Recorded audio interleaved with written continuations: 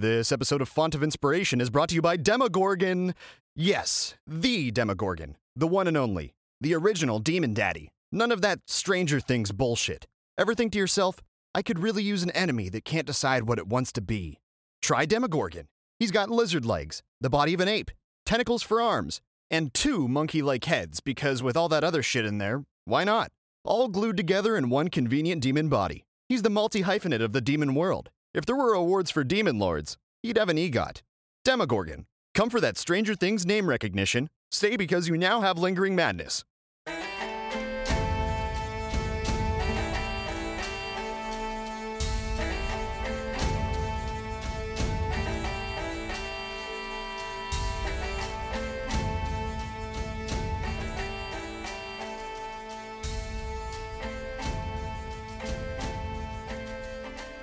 Hey, what's up everybody? My name is Nick, and this is the first ever episode of Font of Inspiration, a podcast about dungeon mastering, Dungeons & Dragons, role-playing games, and probably just nerd stuff in general. A little bit about me. I've been DMing almost non-stop for about 5 years now. I've been a player through that time too, but I really love DMing, and have always ended up back in the DM seat over the years. I'm doing this as a way to try and dole out advice, but also to start to think a little more critically about the game itself, and hopefully help myself in the process too. I don't consider myself an expert or anything, but I'm just someone who's passionate about the game and wants to try to help others with it as much as I can. Now, right now, that's what I have in mind for this podcast, but I mean, it could also turn into me interviewing people or having discussions with other people about DMing, Dungeons & Dragons, all that other fun stuff sometime in the future. I don't know. I'm pretty flexible about it, and I'm open to things like that down the road, so I don't know. We'll see where it goes. So, enough about my background. This first week I was trying to think about what to talk about and decided that I would address DM burnout. What it is, what might cause it, and how to prevent it or get over it. So, at some point, almost every long-standing dungeon master is going to go through this. Burnout. It's a dreaded feeling amongst DMs. There's plenty of ways to get it, not as many clear ways to get rid of it. It's, sitting at your computer desk, staring at a blank page in front of you. It's wondering, why am I even a DM? What's the point of it? I'm not even good. It's racking your brain, trying to think of the most brilliant plot twist for your players, one they'll never see coming, until you realize that it's game day and you haven't even prepped anything other than the town name. Burnout can come in different forms, and for the sake of keeping this as organized as I can, I've thought of 2 different categories of burnout that I at least have personal experience with. I've split them up into 2 categories: burnout that comes from yourself and burnout that comes from others. Firstly, there's the burnout that comes from yourself. I can remember very distinctly one of the first campaigns that I ever ran. It started off great. We had 3 players. They were invested, they made characters with nice backstories, and they were just generally pretty psyched to play. With all of this in hand, I set out to create a homebrew world. I had some notion that homebrew was better than running a published adventure, and I had already ran the 5th edition starter set, the Lost Mines of Phandelver, so I figured that I had a pretty good understanding of the game, and I set out to create this campaign setting and run a weekly campaign. Things started off pretty well. I had a starting city that the players began to explore, they were engaging with NPCs and factions, and I felt that things were going great, But as things carried on, I found myself struggling to keep up. I didn't have enough time to dedicate to the campaign because of my job at the time, and I found that I really had to work overtime to try to deliver the game that I wanted to give to my players. A few months into our game, I was, at that point, spent creatively. I felt that I was giving a subpar story with subpar characters, and I just didn't want to do it anymore. The campaign splintered not long after. I can't remember if I was the one to do it, or if our schedules just didn't align anymore or what. But I remember feeling relief afterwards. So what did I learn from that disintegrated campaign? A few things, I guess. I was really pushing myself to deliver a great game for my players, and there's nothing wrong with that. I mean, you should be aspiring to deliver a great game for your players.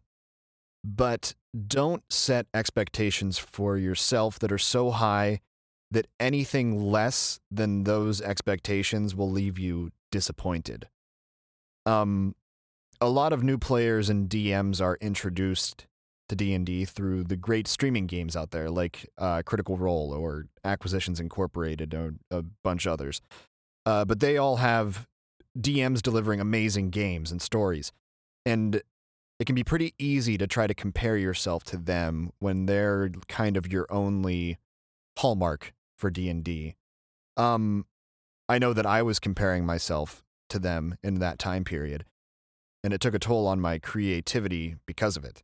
I remember spending a lot of time wondering and thinking if what I was making was good, and just really getting in my head about it. I remember oftentimes that I would spend so much time trying to think of something that was really great that I didn't really make anything. I would come up with something, but then I would beat myself up about it so much that I would scrap it, go on to something else, or end up with something that wasn't good, but just complicated. I don't know.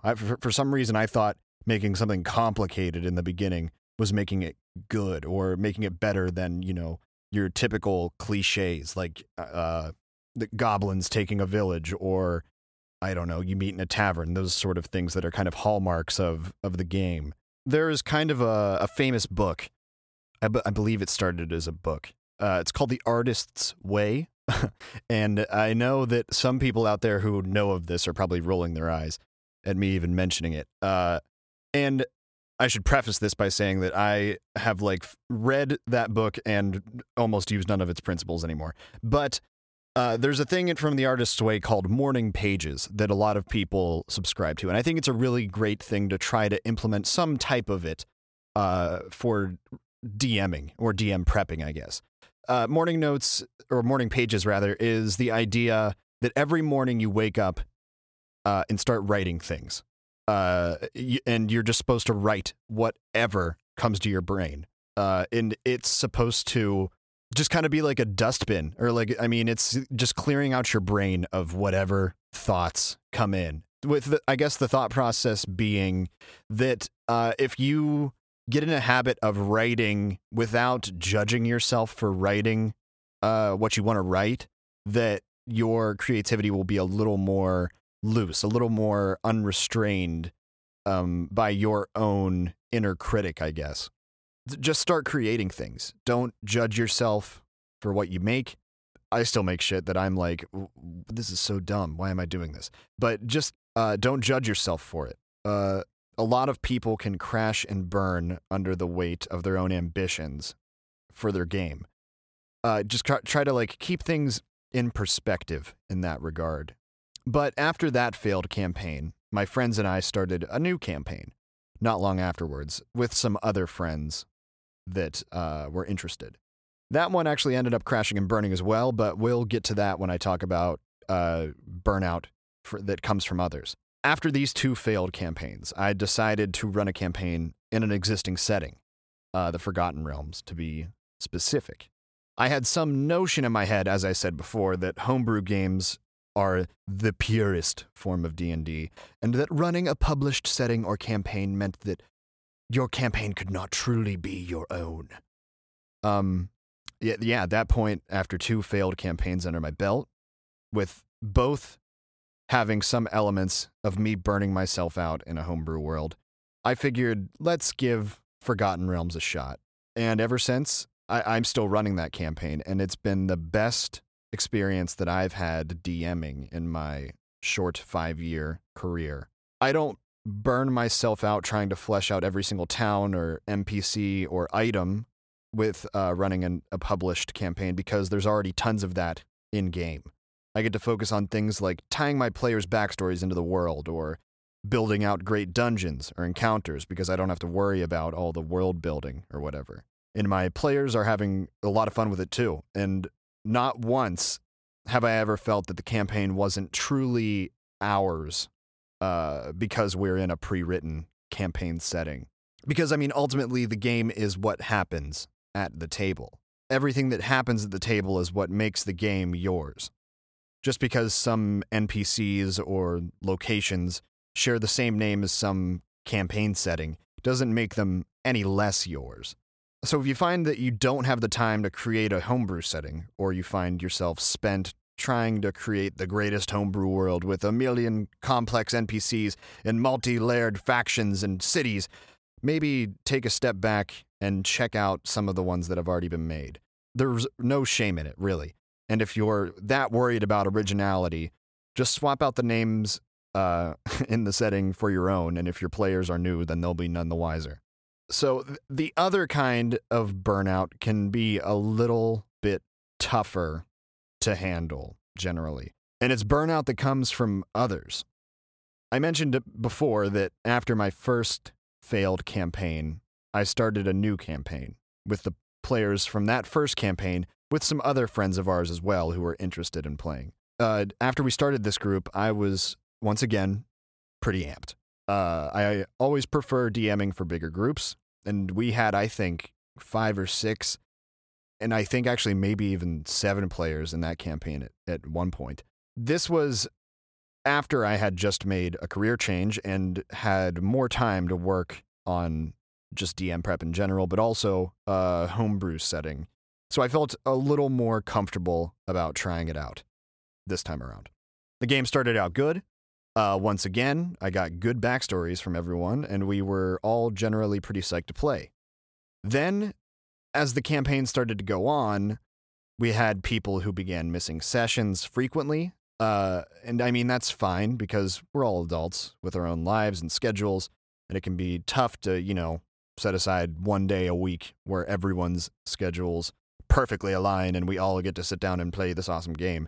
But then it started to become a burden for me to have to justify why they were gone for every session, something like that. Or, they can only be sitting in a tavern or sleeping all day so many times, I guess. There's other ways to justify that as well. But then, I mean, some of the other players at the game started seeming like they were becoming very disinterested. They'd be drinking, which I'm fine with at the table, but then would get on their phones, just kind of become tuned out. I would try to reel everyone back in, and I found that it was turning into more trouble than it was worth. I began to wonder why I was putting so much effort into a game that most of my players were not reciprocating in. Soon after that, our schedules were all having a hard time aligning, and our campaign just kind of slowly fizzled out, as I'm sure a lot of that kind of seems to be how it usually goes. There isn't usually a formal, this campaign is ending kind of thing. That does happen sometimes, but I feel like that's probably not the norm. Besides coming to like the very end of your game, that is. In which case, it's probably a successful campaign. So, not a failed campaign. All right, so another failed campaign down the hatch. What did I take away from this one? Well, first of all, and this I feel like is some of the most difficult advice that can be put into action, especially if you're new and all of your friends are new. But try to gauge your players well before you invite them to join. I say this is difficult because oftentimes it takes a few times playing before a person discovers if D&D or any role-playing game in general really is really for them. Try to choose players for your campaigns that you know will be engaged and interested in the game. And I realize that can also seem like it comes back on the DM too. If the players don't feel like you're giving them the game that they are expecting, then that's a reason they could be tuning out. But they also could just be tuning out because they find role-playing games boring and feel like they have to come to your game as some sort of social obligation. That's something you just need to talk to people about. And you generally don't know that about a new player until like a few games in, and they start just, coming up with excuses for not coming or sitting on their phone the whole time. Or I actually had one player fall asleep on the couch during one of these sessions, which was great. I yeah, in hindsight, I was like, yeah, this campaign needs to end. But yeah, like I was saying, choose players for your campaigns that you know will be engaged and interested in the game. I kind of put that into action because from the ashes of that failed second campaign, I plucked the players that were the best from it, as well as some players from some previous games who had moved away, and that's why we no longer played with them, and started a campaign online on Roll20. This is the campaign that I was talking about earlier, my current campaign, which is the Forgotten Realms one. That was about 2 years ago, and yeah, this campaign is still going strong, with some people dropping out and others joining in between also. That's bound to happen as well. But finding good players will stop problems before they even have a chance to happen a lot of times.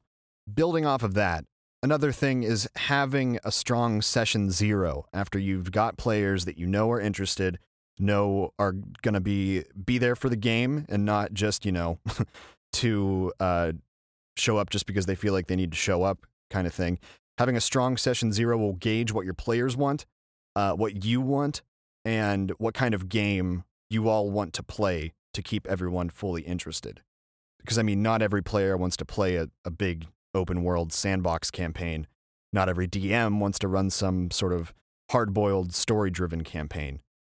Getting on the same page in terms of expectations is a good way to kind of, I guess, kill like two birds with one stone, in that it keeps your players' interests in check and also keeps you from feeling like you're making a campaign for a bunch of ungrateful assholes.